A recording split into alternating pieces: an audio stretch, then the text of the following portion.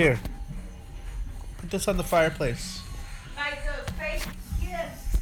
By the fake gifts. Hare Krishna, Krishna, Hare Hare, Hare Ram, Ram Ram, Hare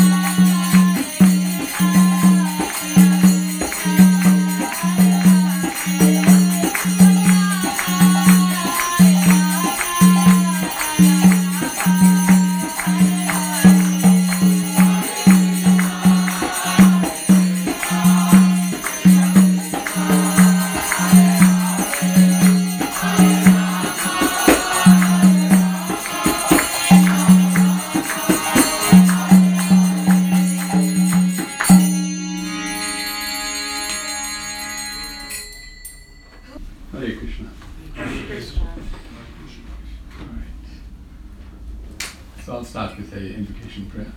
Om Gyana Timirandhasya Jnananjana Shalakaya Chakshuranitam Yena Tasmai Shri Gurave Namaha.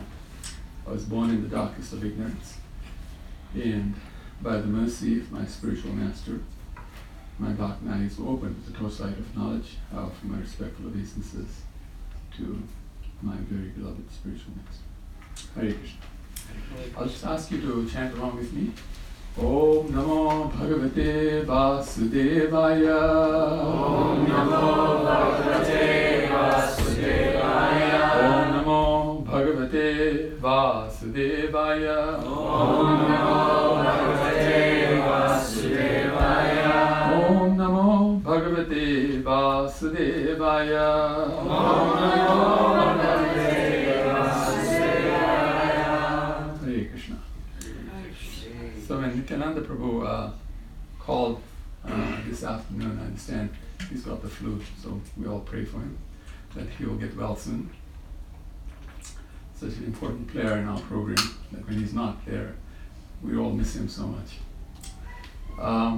So I asked him what I should speak about, and he said, well, you can speak about anything you like. And all day long I've been toying with the idea of what should I speak about. There's so many topics to speak about. And then finally, as I finished my rounds, chanting my rounds, I came to a realization that I should speak about the Srimad Bhagavatam today, because today is the second last day of what we call the 5 most important days of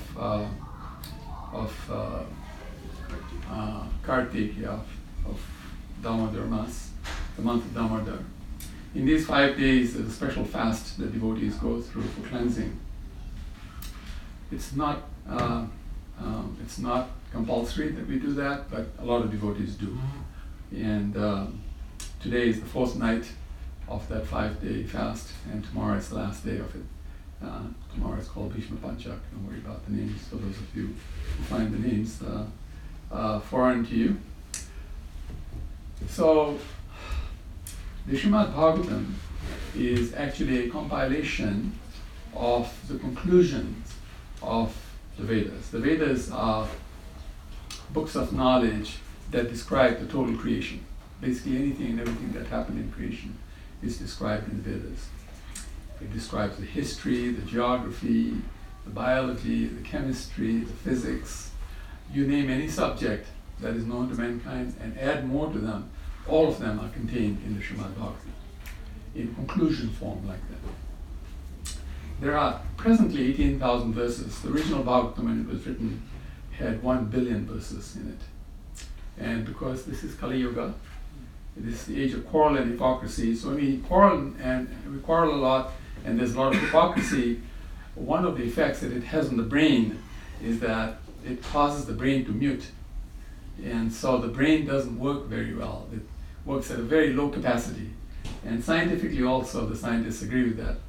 They feel that the brain works at around 7 to 8% of its capacity. What's full capacity, it just works at 7 or 8%. And if it does work at 7 or 8%, then it's doing better than a, what we call a, what are those computers that are called mega computers? Quantum? Huh? Quantum? Quantum computers, yeah. The very large ones, you know, where they... Mainframe. The mainframe computers, yeah. The very large ones where they have... The supercomputers, I think they call them. They, like, can do so many calculations in a moment, you know, like that. It's, there's a competition going on between the US and China about that, you know, who has the more powerful computer like that. And these computers are linked to one another, and, you know, the very large rooms filled with just computers. And all they're doing is calculations. And yet, the human brain can exceed their speed and their complexity and everything if it just used 7 to 8% of its brain power. Imagine if it used 100% of its brain power, what would happen, right? So, the Srimad Bhagavatam is the conclusion of all of the Vedas. The final truths are brought into Srimad Bhagavatam. And fortunately for us, it's been brought down to 18,000 verses. Thank you very much. So, you know, that's as easy it's going to get. Out of 1 billion verses, to bring it down to 18,000 verses itself is quite a summary, if you think about it. And so this Srimad Bhagavatam was further researched by some very powerful personalities who lived about 500 years ago, amongst whom one of the most powerful personalities, his name was Sanatana Goswami. He happened to be the senior most of all of the 6 personalities. We know them as the 6 Goswamis. The word Goswami means one who has fully controlled his senses. If it's a lady, her senses, like that, complete control. And when we talk about senses, we don't just talk about the physical senses, but we talk about the subtle senses as well, which includes the mind, the intelligence, and the ego. I mean, these are very hard to control. Just the physical senses are very hard to control, to speak of the mind, and then to control the intelligence, and then the ego. The ego is the hardest. If you see the cosmic geography of this creation, you'll see that there's a layer of ego that surrounds the material universe that's something like 400 trillion miles across in its breadth, and it's a layer that goes all around the universe. So it keeps the universe trapped in false ego. It's amazing how it works, and we draw our false ego from there, by the way. So we have unlimited supply of false ego, you know. To try and control all of this is just an amazing, amazing task. So, and just as Rosie sang very nicely, and all of us here, all of you here, sang along with her, this is called the Maha Mantra, the great mantra for deliverance. And it is the most important sound vibration in creation. Everything runs in this world by sound vibration. Everything. It's all about sound vibration. Even the Bible starts off in the beginning, there was the Word was God. You know, like that. All scriptures agree that it is sound vibration that is the most powerful thing in creation. And in future, weapons will be made with sound vibration. The nuclear weapons are already sound vibration weapons. And they're the most powerful. There'll be even more powerful sound vibration weapons that will be created in the future that can not just destroy one planet, but multiple planets at the same time. It's amazing how powerful sound vibration is. At the same time, as sound vibration can destroy, it can also make. It can also have things happen that are amazing. And so these 18,000 verses can be then brought down to just one verse in the Srimad Bhagavatam. And in Sanskrit, that is called the Paribhasa Sutra, meaning the verse, the seed verse from which all the other verses actually emanate. The one verse that describes the whole Srimad Bhagavatam, which itself is a conclusion of the Vedas, which contain, amongst them, currently on this planet, only 6% of the Vedas are available. And that 6% has more than 100 billion verses in it. What to speak of the rest of the 94%. You can imagine how vast the knowledge of the Vedas are. Then to bring them down to 18,000 verses itself is quite a task. And then to bring it down to one verse to describe everything in creation. There's a verse in here that describes, that says, Ete cham sakala pumsa Krishnastu Bhagavan Swayam. That amongst all of the varieties of energy, all of the varieties of reality, the supreme truth, etc., the most powerful truth is that Krishna is the Supreme Personality of Godhead, the original Supreme Personality of Godhead. Now, why would this matter? What's the big deal if Krishna is the Supreme Personality of Godhead? The big deal about it is that every one of us and everything in the spiritual world and here emanates from Krishna. Everything emanates from Krishna. It's the origin. So if you really want to know anything, you have to go back to the origin, because the origin explains what happened after that and why things happen. Say, for example, you want to learn about a calf, then you go and study a cow because the calf came from the cow. So now you'll know a lot about the calf even before the calf has finished its life. As soon as it's born, you can tell a lot about the calf because you study the cow and you know what the cow is, depending on which gender the calf is. Is the male calf also called a calf? Not quite sure. It's also called a calf, right? It doesn't have a word. Yeah. So generally we talk about the cow because the cow is considered like the big contributor to the family of the cow, the calf, and the bull. In the same way, if we want to understand ourselves and what is it that we can do in our lives that will truly make us happy eternally, in a way that is way beyond our wildest or most ecstatic dreams, like that, then if we study Krishna, then we will understand a lot about ourselves. So the Srimad Bhagavatam, in every verse, has one advice, and that is that we should actually attach ourselves to Krishna, and that the easiest way to attach ourselves to Krishna in this age of quarrel and hypocrisy, which is the most difficult age in creation. There are 4 ages. The first age is called the golden age. Then the second age is called the silver age. The third is the copper age, and the fourth one is the iron age. And the iron age is described as an age of quarrel and hypocrisy, the most difficult age. In this difficult age, even though it is next to impossible to do the greatest things in creation, it is possible if we do chant the holy names of the Lord, because the holy names of the Lord are non-different from the Lord himself.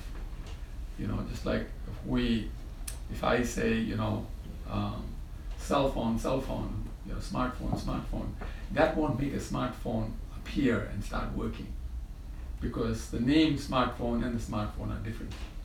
Just by saying smartphone doesn't mean that a smartphone will appear from the thin air and it's in my hands and now I can operate it perfectly. But in Krishna's case, in the case of the holy name, that's exactly what happens. When we chant Krishna's name, Krishna is with us at that time. And being with us, what he does is, the effect of him is that he creates amazing, amazing results. And so what these 6 personalities Goswamis did was, they did some research, and based on that research, I wanted to describe to you the advantages of reading the Srimad Bhagavatam every day. If we did this every day, amazing, amazing things will happen in our lives. And so I'm going to describe the advantages, and then what I'm going to do is have any one of you read from this, turn to any page and read from it, and then we'll see what that page did for us. Any page, random any page. And there are like this 18, if I'm not wrong, 18 volumes like this. So I just asked one of our devotees, Bhakta Jason, to bring me any one, And he said this one was the one that was shining the most, so he brought this one. So I just got a random Bhagavatam. And from that random Bhagavatam, I'll ask one of you, preferably who's never read the Srimad Bhagavatam, just pick any page, just turn to any page, and just read one page, okay? But before you read that one page, I want to describe the research results that they came out with when you do read the Srimad Bhagavatam and we apply this knowledge in our life. Even if you don't apply it, just read it. What benefits we actually get from reading the Srimad Bhagavatam. So I'm not going to read. What happened was in earlier days when people would write things, they would write them in stanzas, it'd be poetry. Today we're a lot more fallen people. We can hardly speak the language, but to speak or put it in poetry, Even the language is broken today. Sometimes you read even newspaper. I was just reading the news today, and Reuters had a headline, and the headline had incorrect grammar on it. The headline had incorrect grammar. And it's Reuters. Reuters writes every day so much news, right? And they have like the best spell checkers and they have automatic spell checkers first of all. And after the automatic spell checker, they have layers of editors who actually check the language out just to make sure that it's actually correct. And yet they had a mistake on it, So it shows how fallen we've become. But in those times, it was they would write in poetry. I'm not going to read the poetry. I'm just going to read the translation part of it because that way we'll save some time. So it starts off by saying that of the many scriptures, there are like an ocean of scriptures out there, right? Just the Vedas itself is an ocean of scriptures. Like I said, 100 billion verses, and that's an ocean. I mean, when are we going to finish reading 100 billion verses in this lifetime? A whole lifetime won't be enough. That's why the process is said to be a multi-lifetime process. But there are ways to speed it up, fortunately. When Prabhupada came to the West, he showed us a method that would speed it up so that we can do it in 30 to 40 years. Well, some of us don't have 30 to 40 years because we started a little later. So the Lord knows that, and the Lord adjusts. But for the younger ones, he describes stay steady, because steadiness is considered the best quality amongst all the qualities in spirituality. Because it's just like even in this world, when we say somebody truly loves someone. When I was younger, they used to say that so-and-so is going steady with the other person. Do you remember that? Some of you are too young to remember that. Sure. The older ones remember that, right? That's how they used to say it, and that one's going steady, meaning that they really love one another. You see? You can see how it all comes back to the Supreme Lord, right? It ties back to the Supreme Lord. And that's the quality he appreciates the most. So he says, all the ocean of scriptures that are available, there is one fruit that is considered the singular fruit, and that fruit is the Srimad Bhagavatam. It's described, this is the singular fruit of an ocean of scriptures. And it's actually described as, just like in this world, one of the things everybody loves is wealth, right? It's said to be money is the honey, like we say, And so in wealth, one of the things that contains a lot of wealth is gems, right? Actually, I can show you some gems that, I don't have them right now. I have friends who do. But I can show you gems that are really tiny, like really small, but worth $1 million. $1 million in cash won't come in this amount of space, right? It'll need much more space than that to have $1 million of cash. And people think cash is the most valuable thing, right? Because things may lose value. Actually, cash loses value too, but people hide cash underneath their mattresses and things like that. Some bury them so that nobody else will find them. But there are gems that are so powerful. And by the way, we don't have the most powerful gems yet discovered on this planet. Actually, recently, maybe about 2 or 3 months ago, they discovered some diamonds in the crust of this planet, some 5 miles underground. They're getting closer to the crust. They found some diamonds that they found one diamond was worth more than all the other diamonds put together in value. That's how beautiful that diamond was. And they still haven't gone to the core yet. They're only estimating what's happening at the core. They've not yet been able to scientifically reach the core of this planet. And there's lots of gems below that level as well. But some of the gems that we already know, they're so beautiful. So if you take a mine of precious gems, a full mine of precious gems, That's what the Srimad Bhagavatam is. It's, as you read it, you're only going to become very wealthy and in every way a very powerful person. It's amazing. Now that's not its purpose. Its purpose is not to give us material wealth, because there's some wealth that is something that is more powerful than material wealth, and that is spiritual wealth, because that's who we really are. We're the spirit soul, right? So the wealth of the soul is more important than the wealth of the body. Just like the wealth of my body is worth more than the wealth of this cardigan that I'm wearing. Because the body is worth more than the cloth that I put over the body. So similarly, the soul is worth more than the body that's put over the soul, like that. So then the research continues to say that it is actually, if you can think of all this powerful mine of gems, as conclusive truths, then the Bhagavatam contains all of those conclusive truths, and is the only giver, according to that scripture, according to their research, is the only giver of light to this world. That without the light of the Bhagavatam, you're really not seeing reality, what we call as it is. If you read our Bhagavad Gita, it says Bhagavad Gita as it is, meaning seeing something as it really is, as opposed to some type of a interpretation that's given on the Vedas, like that. And then it says that the second part of the research shows that this Bhagavatam is actually the life air of the Supreme Lord's devotees. Now the devotees are the ones who are studying the Lord. The greatest thing anybody can do is to study the Lord. But if you study the Lord and associate with the Lord, that's when we raise our consciousness to the highest level and actually enjoy a much greater lifestyle, a much happier lifestyle, etc. Like that, right? So it is described that the life air is the Srimad Bhagavatam. This is why the encouragement is given. Please read it every day, because it's going to make you come alive. It really will make you come alive. You'll think to yourself, wow, this is not possible. I'm reading every day and now my life is sort of coming back again, and I'm feeling great again, I'm feeling good again. The thing is that we do know this, and then sometimes what we do is read and then we slack off and don't read. It's a little like, I like to breathe and then I slack off and I stop breathing. Then what's going to happen when you stop breathing? You're going to be in trouble, right? You're going to choke and everything will happen, and you'll think, well, life sucks. But life doesn't suck, just breathe. If you breathe, you'll be fine, you know what I mean? But life sucks if you don't breathe, it's going to suck. So in the same way, the Srimad Bhagavatam is the same thing. If we don't read it, life is going to suck. It's just that we're very brave people, and we like to smile in the midst of adversity. We put up a brave smile, and we let people know, I'm okay, everything's fine.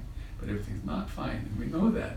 There are moments when we realize that, and we think to ourselves, oh my God, I can commit suicide anytime.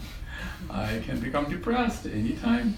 Anything can start going wrong, and we start spiraling downwards. And at that time, if we don't have someone we can turn to, it gets very hard, it gets very tough, and people have given up their lives. And they overdose themselves and do all sorts of things. So here it says that this is the life giver. And then it says that this is the sun that has risen in the dark age of Kali Yuga, of this Iron Age. This Iron Age is considered a very dark age, and it's the sun that has arisen. And then it says that the research says that this Bhagavatam is actually the exact image of Krishna, the origin of everything, the origin of everyone. That the Srimad Bhagavatam is the origin. Now, when I ask one of you to read this randomly, you will see it come out. It's amazing. You can pick any page. This Bhagavatam is considered like sugarcane. Any of you eaten sugarcane, by the way? Yeah. No matter where you bite it, it's sweet. Sugarcane, wherever you bite it, it's going to be sweet. And that's the same truth about the Srimad Bhagavatam. You can read from anywhere. Random, pick any page, read. You'll find it's sweet. It's something that really, really helps. And then the third part of the verse talks about, third stanza talks about, that this Bhagavatam is very blissful to read. When you read it, you feel bliss. And that every syllable pours down a flood of prema. Now, prema means love. Love is the most powerful thing in creation.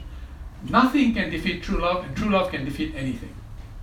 People want to be loved. In fact, it is the one thing that causes us to do everything in our lives. No matter what we do, we're really doing it because we want to be loved. Why? Because in love, one feels the greatest happiness, which is ultimately what everybody is doing anything for. Whatever we're doing, you're sitting here because you think it's going to make you happy. You see? Right now, somebody's chugging some beer down their throat because they think that's going to make them happy. Now, right now, somebody's slitting somebody's throat because they think that's what's going to make them happy. It's amazing what people think is going to make them happy. You know, you'd never think that something will make them happy, but you know, there you go. There's a person who feels that's going to make them happy. Like that, right? So, this is the one that actually gives the real happiness. You know, the other ways are temporary, may give you happiness for a little while. What happens after that? A lot of pain, right? Because if you slit somebody's throat, then sooner or later you're going to be running foul of the law, and as a result you may get incarcerated, and then you might suffer for a very long period of time, right? And if you escape human law, then the Lord's law is that if you take somebody's life, you have to live 1,000 lifetimes times the number of hair that they had on their body and suffer. Well, that's a long time. Try and count how much hair you have on your body.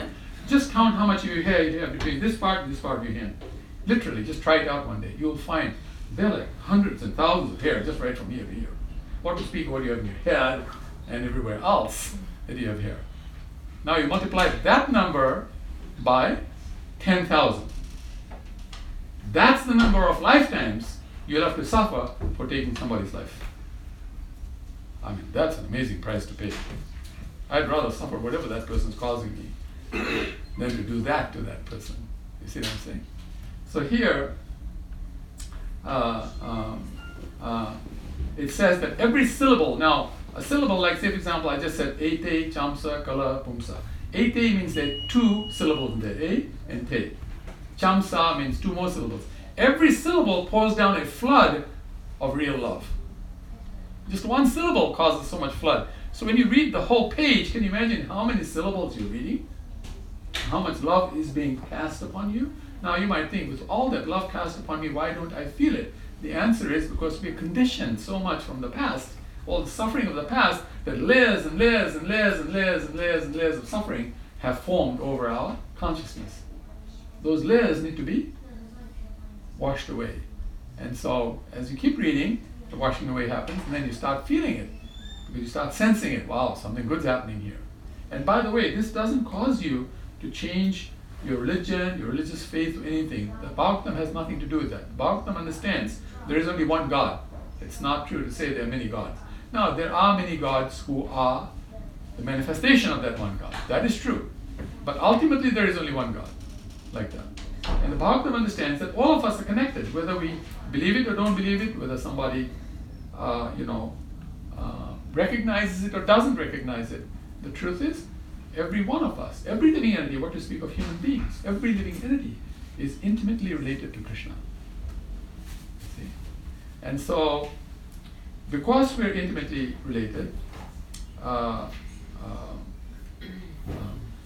we will feel the love of Krishna, because that's where the love actually emanates from. So then it says that that Bhagavatam, by reading this Bhagavatam, this can be done by anyone. It says by everyone, meaning every person can read this. There's no requirement that you have to have a qualification to read this. No qualifications required. In our history, there are people who read this Bhagavatam upside down, meaning that, they had no idea. They couldn't read. They're illiterate, but they held it and they were reading it. And they were getting some pleasure out of it. Because they were getting some realization. The Bhagavatam is giving the realization even before they read it. It is said for the self-realized soul, simply their glance or their gestures can give knowledge. They don't have to say anything for knowledge to emanate. It's amazing. And then in the next verse, is a very, very nice verse. This is a verse that's really a great favorite of mine. We all want friends in our lives. If you have the Bhagavatam as your best friend, then all the other friends will appear. This is the original friend.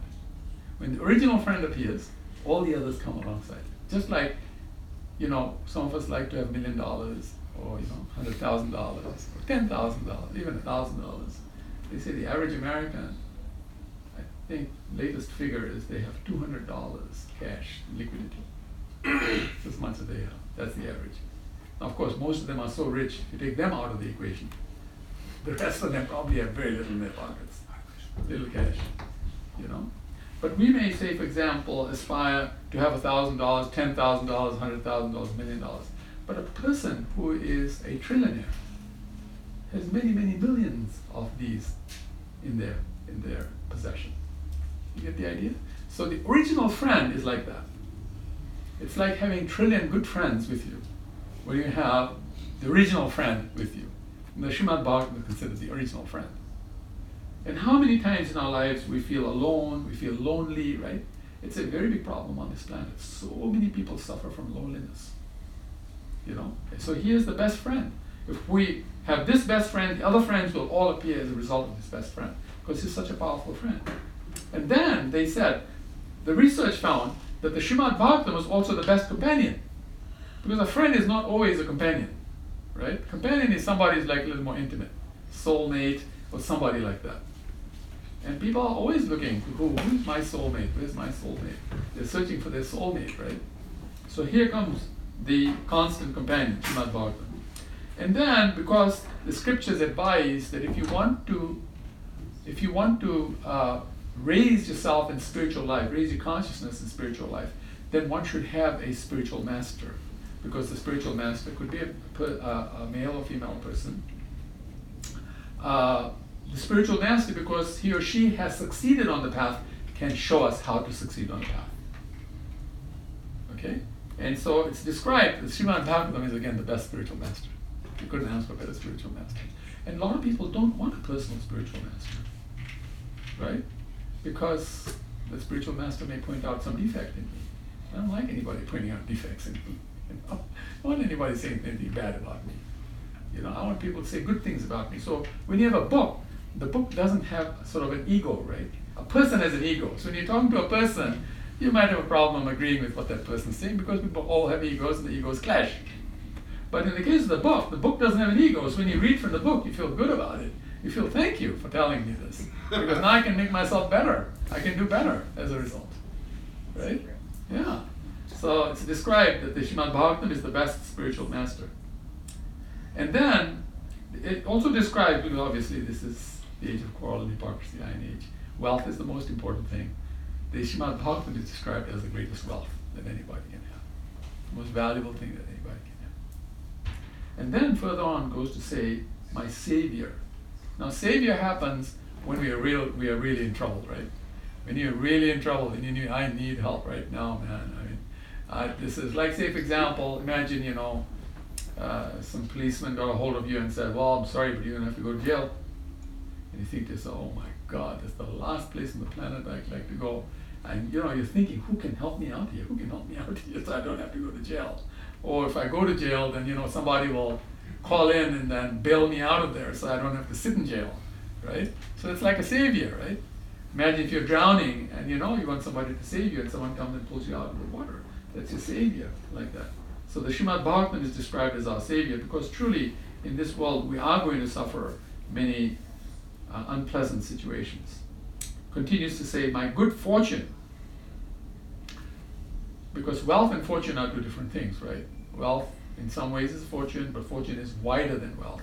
It's greater than wealth, like that. Different ways we can have fortune.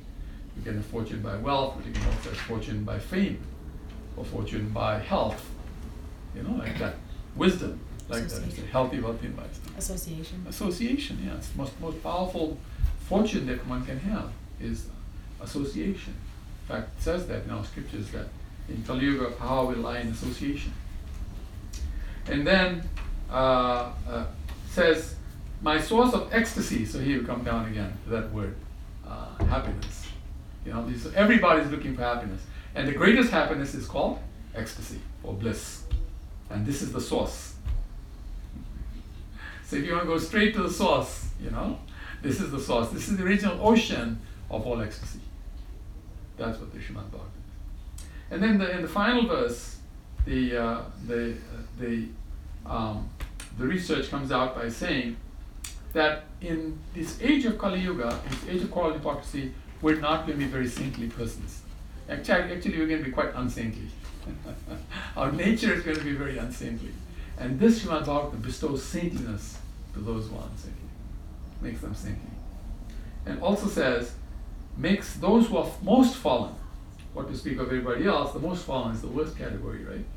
And Prabhupada said actually that the worst of the devotees, we're all devotees here, those of us who are sitting, because you couldn't come to this place. This place is called Dham. The Dham means a holy place of pilgrimage, like that. Because the Lord is here, the devotees are here.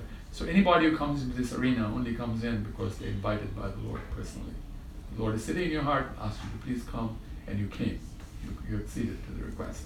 So you're obviously a devotee. Prabhupada said that the worst of the devotees is still 10,000 times better than the best of the karmis. The karmis are described as those who like to really enjoy their lives to the hilt, have a great time in their life, become rich, famous, things like that, and just enjoy their lives as great personalities who are celebrated, by many people like that. So the best amongst them is 10,000 times worse than the worst of the devotees. And none of us here are the worst of the devotees, because you can go pretty low when you become a bad devotee. I can tell you that. We're nowhere near that. Okay.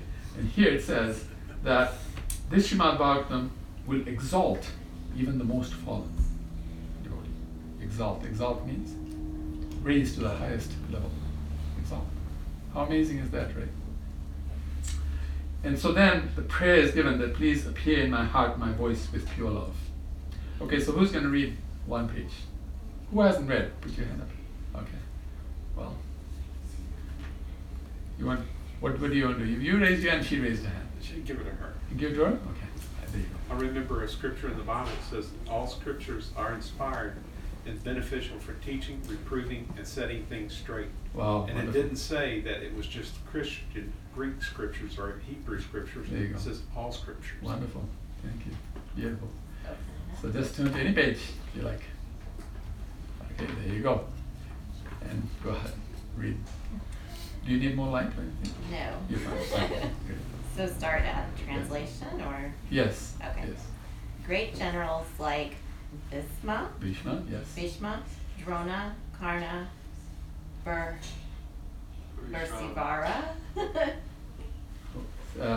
Burishava? Yes. Yeah, Burishava. Yes. Susrama? Is that right?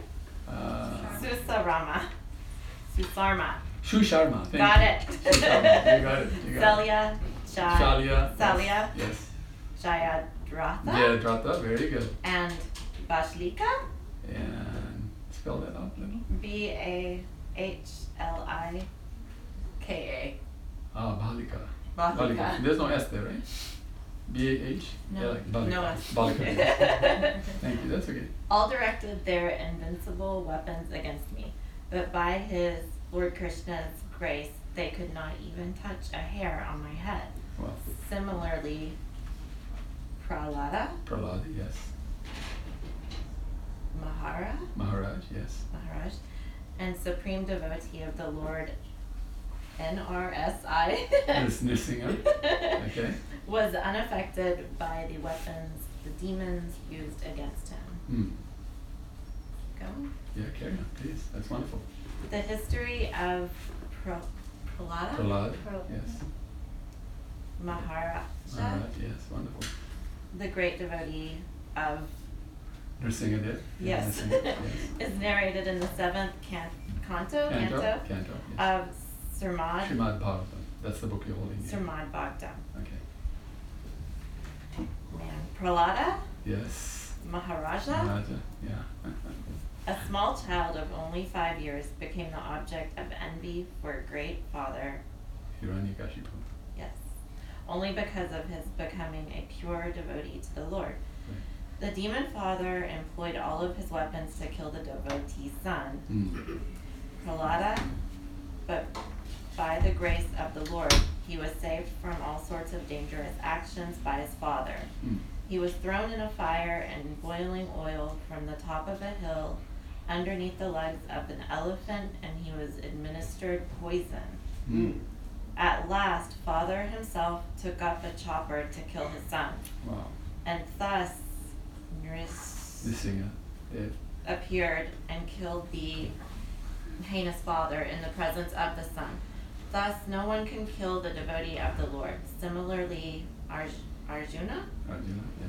was also saved by the Lord, although dangerous weapons were employed by his great opponents like Bhishma. Okay, you can stop there. We can stop. We finished the whole page.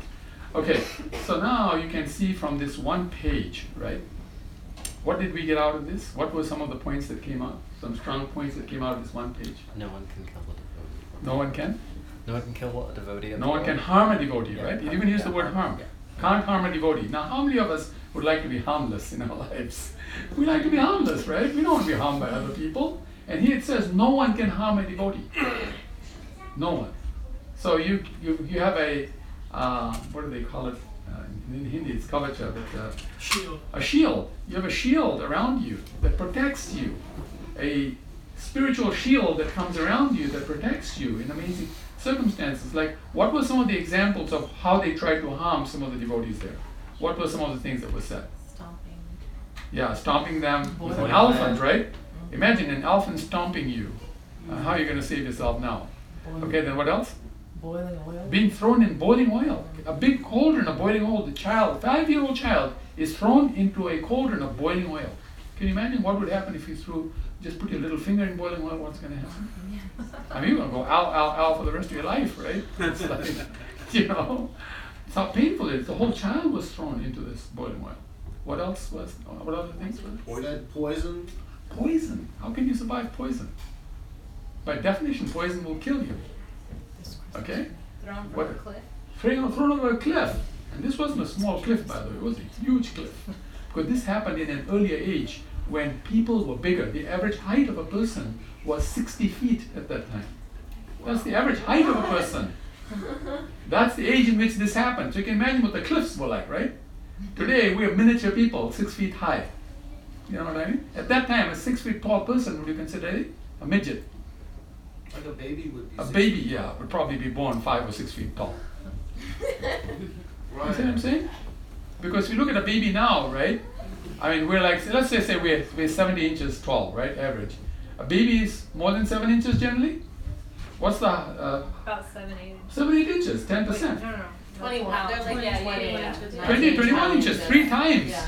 3 times, that's 30% of their height is as a baby, right?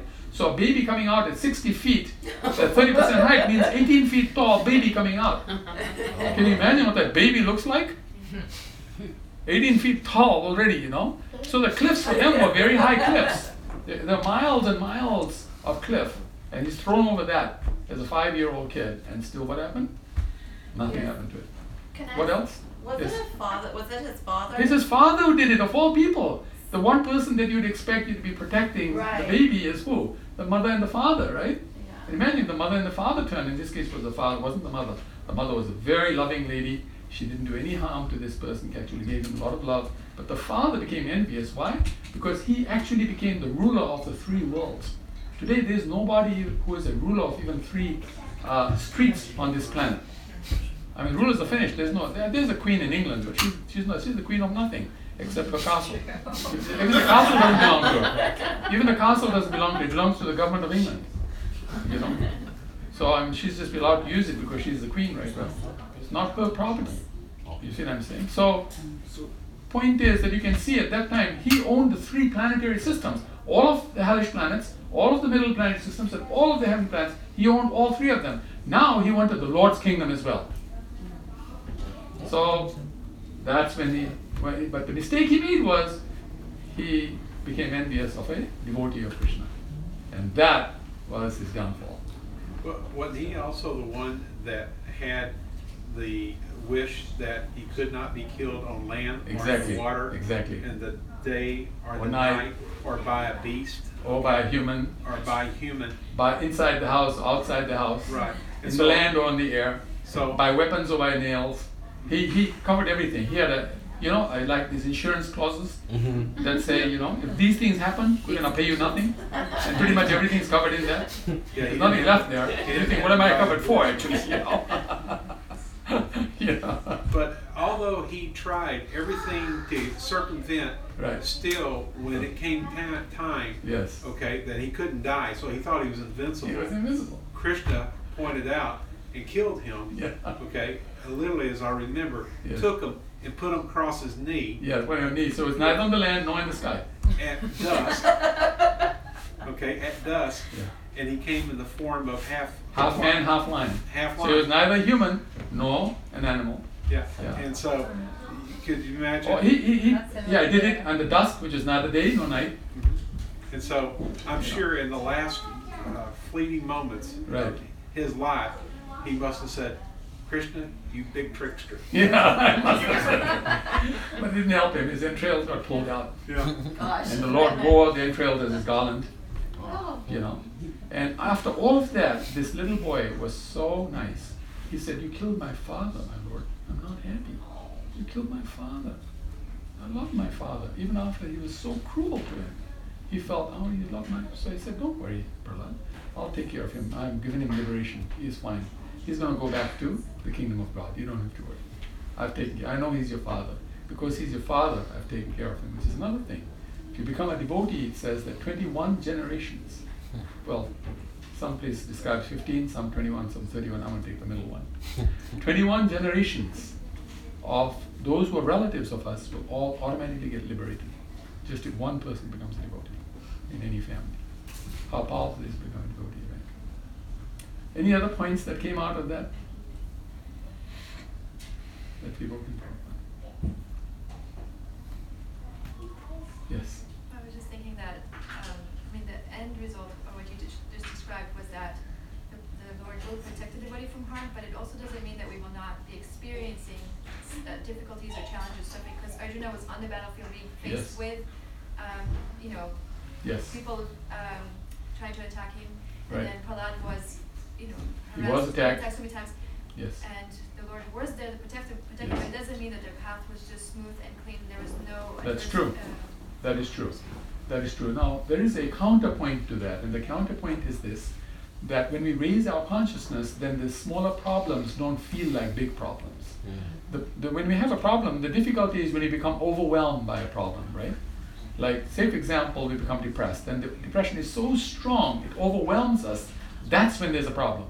Because everybody faces depression. Even the happiest person in this world has times when they are depressed.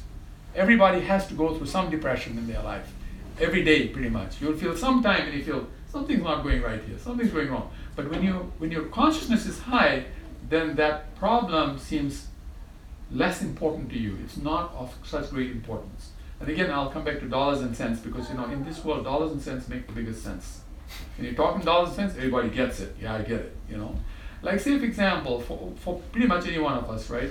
If we got something in the mail tomorrow that says, "Well, you owe $1 million to the IRS," right? What would happen? It'd be financially devastating, right? I would just file bankruptcy. But even bankruptcy doesn't wipe away an IRS debt. You see what I'm saying? So that would be a problem, right? But if we were a billionaire, then would $1 million tax bill mean anything to us? Just like, say for example, okay, let's just say today we're earning $5,000 a month, right? Which is probably, surely people are doing more than 5,000 in most cases. But say some of us, let's put it at 5,000. In my case, it's much lower. But $5,000 a month, right? Okay. What's $1 million to $1 billion compared to what's to $5,000? What would that figure be? Anybody know? Come on. Factor of mathematicians. 1,000. Yeah, so it's $5, right? For a person earning $5,000 a month, would a $5 bill be a problem? It wouldn't be a problem, right? They'd probably waste $20, $50 anyway during the day. You know what I'm saying? Or in the month at least. So for a billionaire, they are wasting $2 or $3 million, $5 million anyway, over things they don't even need. You see what I'm saying? So if they get $1 million bill, that's not a problem, right? So in the same way, when you raise your consciousness to a higher level, then the lower level consciousness issues don't bother us as much. We realize it's not so significant. We know we'll get past it. Like everybody gets past it, right? All of us have suffered in our life sometime. While we were suffering, we were thinking, boy, this is going to kill me. This is going to kill me. And then 30 years later, you're looking back at it and you're thinking, I was nothing. I went right past it, and it was okay, and I'm fine, and everything was okay. You can laugh about it. But at the time, it was no laughing matter, right? Because why? At that time, it affected us severely. When our consciousness went higher, now it's not affecting us as much. So the idea is that when we associate with the Lord, since the Lord comes from the highest consciousness, He pulls our consciousness up. And by pulling us up, then the difficulties we face are not actually now fatal. They're not, they won't cause us to die or, to commit suicide or something like that. That's the idea. So again, thank you, it's a very good point to make from there. So you can see, just one page, right? How much information there is, how much encouragement there is, right? Yeah. Lord is saying, don't worry, I'll take care of you. You don't have to worry. Like babies, do you think babies worry? Why do babies worry? Baby knows my mother is there, my father is there, I've got nothing to worry about. Actually, we are at our naughtiest when we were young, right? We were thinking, I have nothing to worry about. My father is around, my mother is around, whatever I do, I'll be okay. They'll look after me. They'll take care of me, right? That's how we felt. And our father and mother, today we realize, were not that infallible, right? They themselves have fallibilities. But the Lord has no fallibility, zero fallibility. He's totally infallible. He's saying, don't worry. In fact, he uses the same words in Bhagavad Gita, Mahasutra. Mahasutra means, do not worry, don't worry. So this is the value of reading the Srimad Bhagavatam every day. We come to know these things, we become encouraged, we come in association of nice people who can actually help us out, and then we move forward in our lives like that. Anybody like to make any points, ask anything, say anything? Probably 7:50. Yes. I was just wondering and I'll about come to you, running Dave. oh, sorry. Go ahead, you go ahead first. I was just wondering about the setup of the government. Was it that Hiranyakashipu had no one stopping him? There was no police force or? There were the demigods were there. They have a huge government system, right? Okay. But he was so powerful. Huh? A what system? The demigods were there as an administrators of this world, and they're very powerful. But he was so powerful he could defeat the demigods. That's how powerful he became. I mean, that's a very powerful person who can defeat the demigods. Hiranyakashipu. Yeah, he became so powerful he could defeat the demigods. It took Krishna himself to kill him. So it took Krishna to kill him, yeah. Can you imagine how powerful he must be? And they had a good fight too, by the way. It wasn't like Krishna got hold of him and immediately. Yeah, sorry? I was thinking about the fight. Yeah, I think it went on for 28 days or something like that. Yeah, it was really long. It was a 28-day fight that they had before Krishna was able to take care of him. So you can imagine, he's no wimp, He's a powerful demon. Can fight with God for 28 days and hold him back for 28 days. That's powerful. Very nice, good. Yes, sir. Oh, yeah, I was just thinking about how you're saying how sound is the structural basis of everything. And it was just making me think about how pretty recently actually there were a couple incidents where diplomats in different parts, like in China and in Cuba, were attacked by what they think were sound. Yeah, that's devices. true. That's true. And they made them deaf and things like that, right? Made them sick, really sick. They used sound, and they couldn't even detect the sound, right? Yeah, it was They couldn't it was detect the sound. inaudible except for the people who were affected by Yeah. it. How powerful is that, right? Yeah. So you can see they're developing this. These weapons are being created actually. And we may think, we're fine sitting in the United States of America. No one is safe. The sound can come all the way from another planet to this planet and destroy us. Or to speak of from this own planet, from one country to another country. That's really close by. We're neighbors with everybody pretty much in this world. Yeah, the best defense we have is really in our minds. Yes. And the best defense we have is a sound that will ward off that sound, right? The sound can be defeated by sound. The sound weapon can be defeated by another sound weapon. It counteracts it. And the most powerful sound weapon is the Hare Krishna Maha Mantra. It's a very powerful sound weapon. Yes. I was going to say that if you Google, you can find that every planet in our solar system sings a song. There's a sound that is unique for every planet that it gives off into space. Yeah. And so even the planets, I'm sure if they were ever able to translate it, it's probably singing praise to Krishna. Yeah, no, they do. Because these planets in the scriptures, in Vedic scriptures, are described as personalities. For example, planet Earth is a lady. Her name is Prithvi. Her name is what? Huh? Her name is what? Prithvi. And she's such a beautiful lady that Krishna had many, many planets to choose from which planet he was going to use in this material world to make his base. But he was totally enamored by the beauty of Prithvi, both in terms of her character and how beautiful she looked. And Krishna he's a real sucker for beautiful girls. He's a beautiful girl, he can't help himself. That's Krishna. And this lady is so beautiful, and she's planet Earth. We know her as planet Earth, but she's actually Prithvi.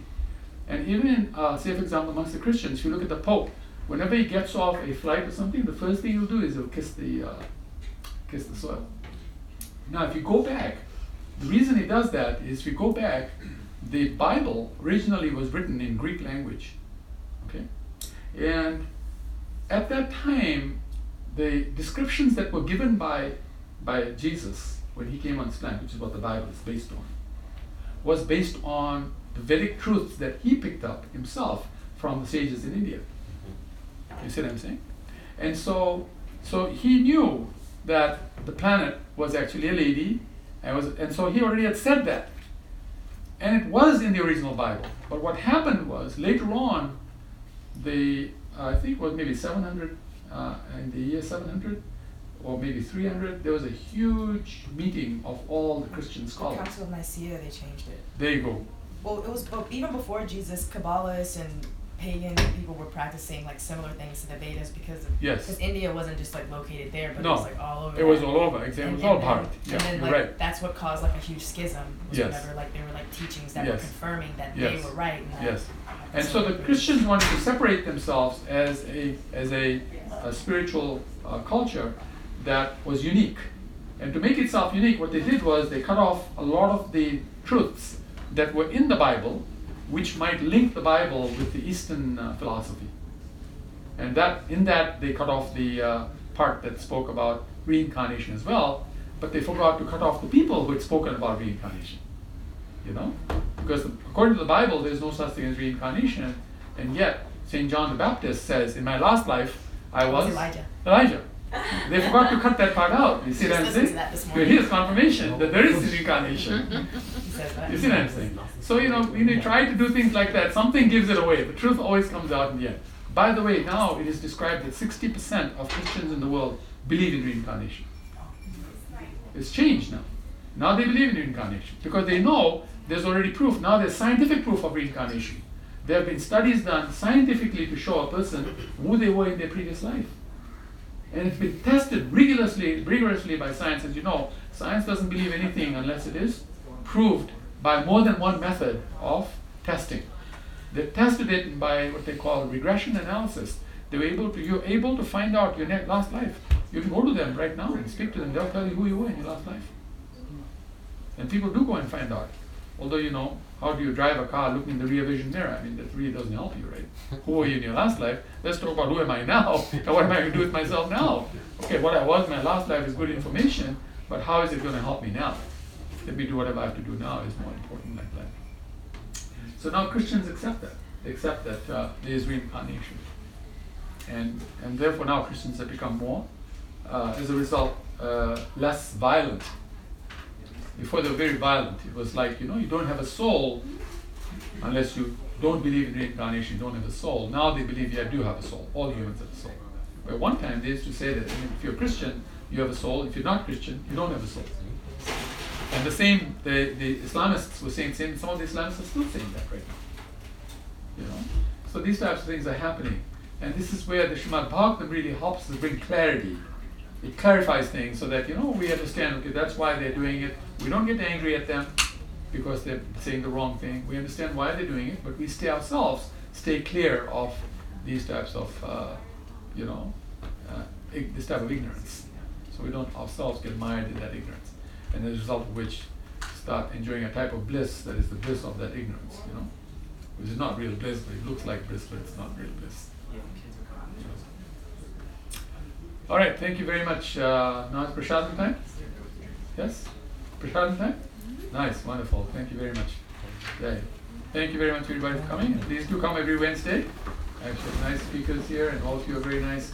You meet each other and talk to each other. And thank you, Rosie, for singing so nicely, and everybody. I'm going to take a little bit.